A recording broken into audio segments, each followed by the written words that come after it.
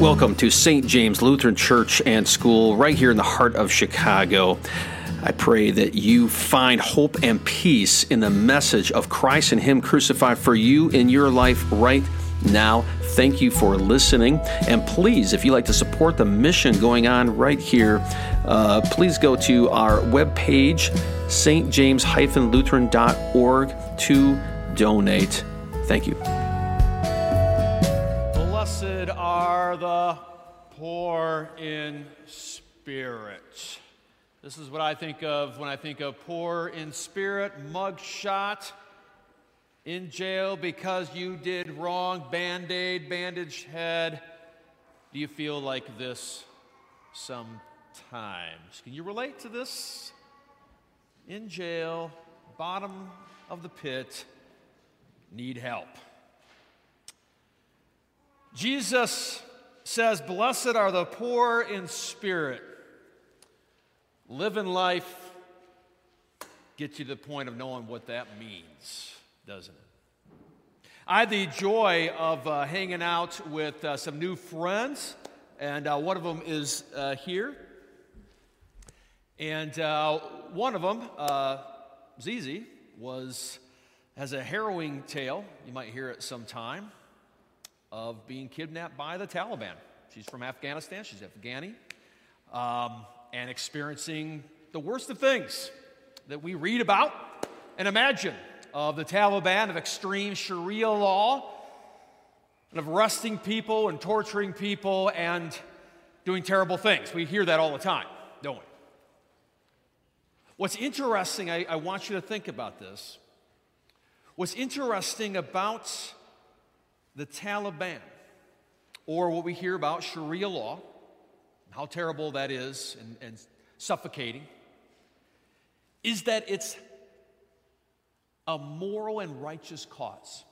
Think about it. It is a moral and righteous cause. It's a desire, maybe sometimes extreme, like in Afghanistan, sometimes not so much, of fixing the world, of making people God-pleasing, of getting rid of sin, doggone it, once and for all. By any means necessary, we need to make our community right and remove all bad behavior, and we need to make people right. So therefore, we pass laws, we have punishments, but the goal is, in a sense, well-intentioned. Fix the world. And if you think about that, you'll see these moral, just, or I should say righteous causes throughout history. Victorian England was like that. Victorian England the Puritans came here, right? To purify their community, to remove all sin, to pass laws that there will be no more adultery, there will be no more lust, there will be no more murder, because if we have enough laws and we have enough punishments, we will clean up and make a perfect little community. That's the goal. The goal of the Taliban, the goal of the Puritans. Victorian England had a little bit of that. Fascism. Atheists do this well. Fascism is a moral goal to clean up society, to get rid of bad behavior, to make a good, strong people. And the opposite coin of that coin is communism. Strict, absolute atheists. But what's their goal? Can you agree with it? End poverty? End injustice? By any means necessary, we've got to fix this world. Watch out for people that talk like that, by the way. But the desire is actually righteousness, and doing it your own way and fixing it by passing laws and having strong punishment. And we see a little bit of it today, a puritanical spirit of some righteous movements. I think wokeism is that. Well-intentioned in different issues, reviewing the world and how terrible we've been to one another and our institutions. That's fine. I think that's great. But sometimes you hear it, it's like, there's nobody. Like if you have anything in your past, you're removed, right? But the opposite, what's hilarious, is the anti-wokeism sounds just as puritanical. We must remove anything that's bad in their point of view as well. Do you relate to this at all? Strong talk. And it's all a moral desire for a righteous society. And if we pass enough laws, and if we have enough punishments and rewards, we will make people good inside and outside. All religions, in a sense, are this, whether they're extreme and violent or not. How can we make people righteous? You got to get righteous. You got to be good. In Jesus' day, it was no different. The Greeks had their philosophy and their Stoics and Epicureans, the right life. What is the good life? And the Stoics were very severe. Don't do this, don't do that, so you can have this in general nirvana inside of yourself.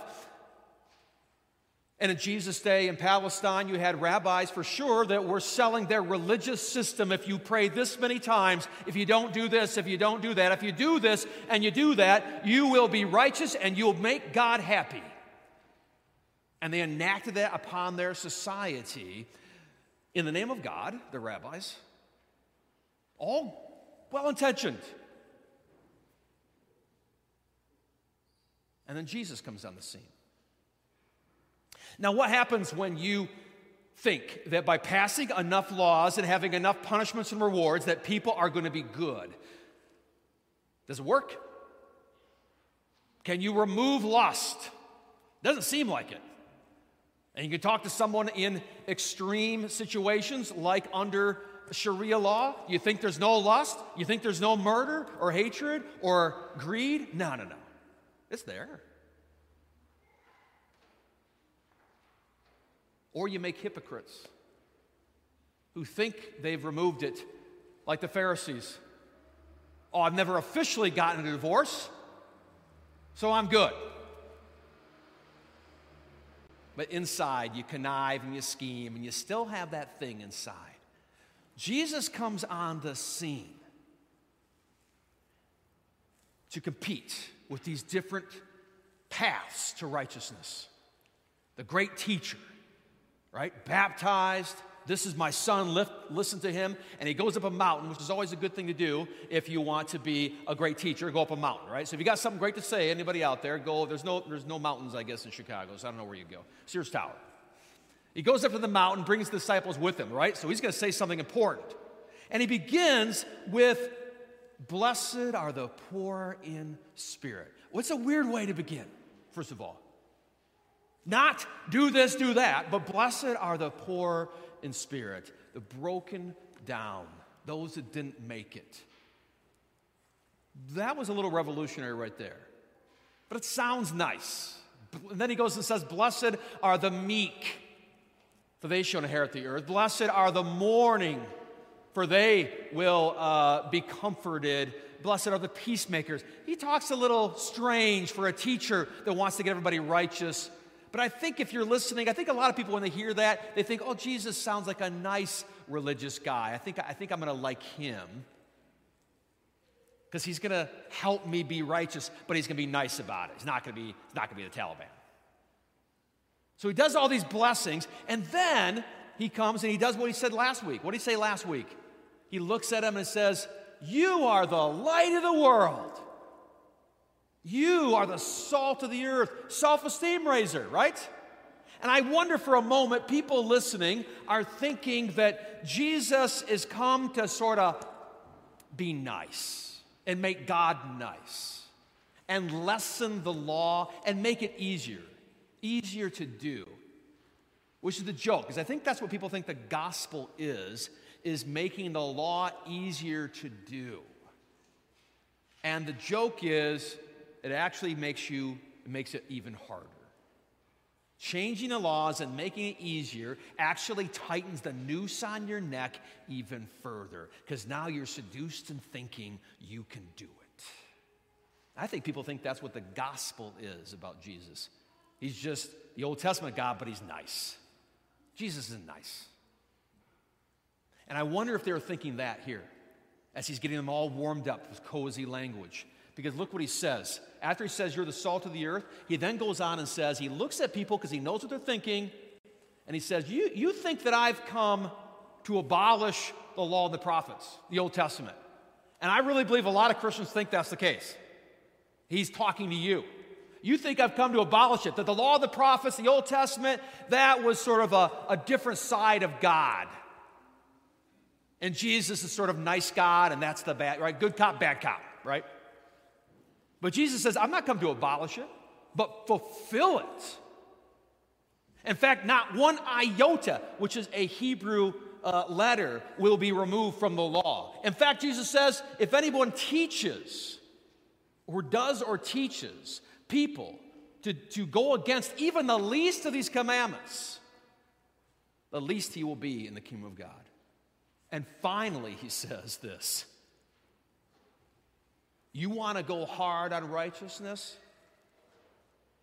Unless your righteousness exceeds the scribes and the Pharisees, the Democrats, the Republicans, the fascists, and the communists, the Taliban, the Sharia law, the Muslims. Unless your righteousness exceeds all that, you will never enter heaven.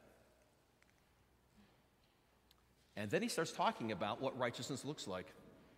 And let's see how you do. I challenge you this week to listen to Jesus' words. Let him speak. Don't pretend they say something else. Listen to him. He goes on and says, the first thing he says is this. The crowd is sitting there, and I wonder if they're kind of excited. Maybe they thought, yeah, those Pharisees, they are a bunch of hypocrites. What do you got for me, Jesus? What can I do? What are you going to give me to do to be righteous? And the first thing he says is, you've heard that it was said to those of old, you shall not murder, and whoever murders will be liable to judgment. Yes, I like it. But I say to you that everyone who is angry with his brother is liable to judgment. What? In fact, if you call your brother a fool, you're destined to hell. What? He goes on.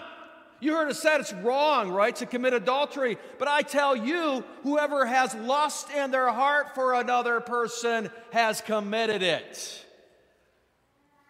What? You think Sharia law is extreme? This is extreme. It's true. And he goes on and lists all these things. Whether it's greed, all these things, right? In other words, basically the theme is, you heard it said, don't do this public outward thing, but I tell you the desire is just as bad. And you're just as guilty. And he gets after those Pharisees with that divorce comment too. You've heard it was said if you want to get a divorce, then give them a certificate of divorce, you know. And he's talking to these guys, quite frankly. And he's talking to everybody, but he's talking to these guys who thought they can get away with leaving their wife because she didn't cook well, but they went through the system, and now they're righteous because they went through the system. She's got nothing, and they go off and marry something else. And he looks at them and says, you are an adulterer. Jesus preaches hard. Read it. That if you're listening to Christ, that whole group listening, you might start out nodding your head and saying, yeah, Jesus, go after those guys. But in the end, nobody's nodding. After the end of the Sermon on the Mount, you are only going to be in despair, or you're not listening. And he's not pulling punches, and he's not using hyperbole. He kills them all. At the end of his sermon, nobody's standing. Nobody's applauding. Everyone looks like this guy, busted up, beat up by Jesus' words. Poor in spirit. And the only one left standing is Jesus. As he said, I came to fulfill the law, not you. Christ did everything he said, loving others as himself, being kind, turning the other cheek, walking the extra mile, loving your enemy, Jesus says, forgiving them. Jesus did all of that. Only Jesus. And only Jesus is left standing. but he did it for you. The same Jesus that knocks us all down and shows us our sins walks to the cross. And on that cross, died in your place and rose again. Christ fulfilled the law. Christ alone is righteous, and he gives you his righteousness for free. Jesus says, unless your righteousness surpasses the scribes and Pharisees, you'll never enter. He's not saying, oh, now you really got to be better. He's saying, you got to be perfect. And then he does it, and he gives it to you. This is very important. You are righteous by the blood of Christ. You are righteous not because you follow the law.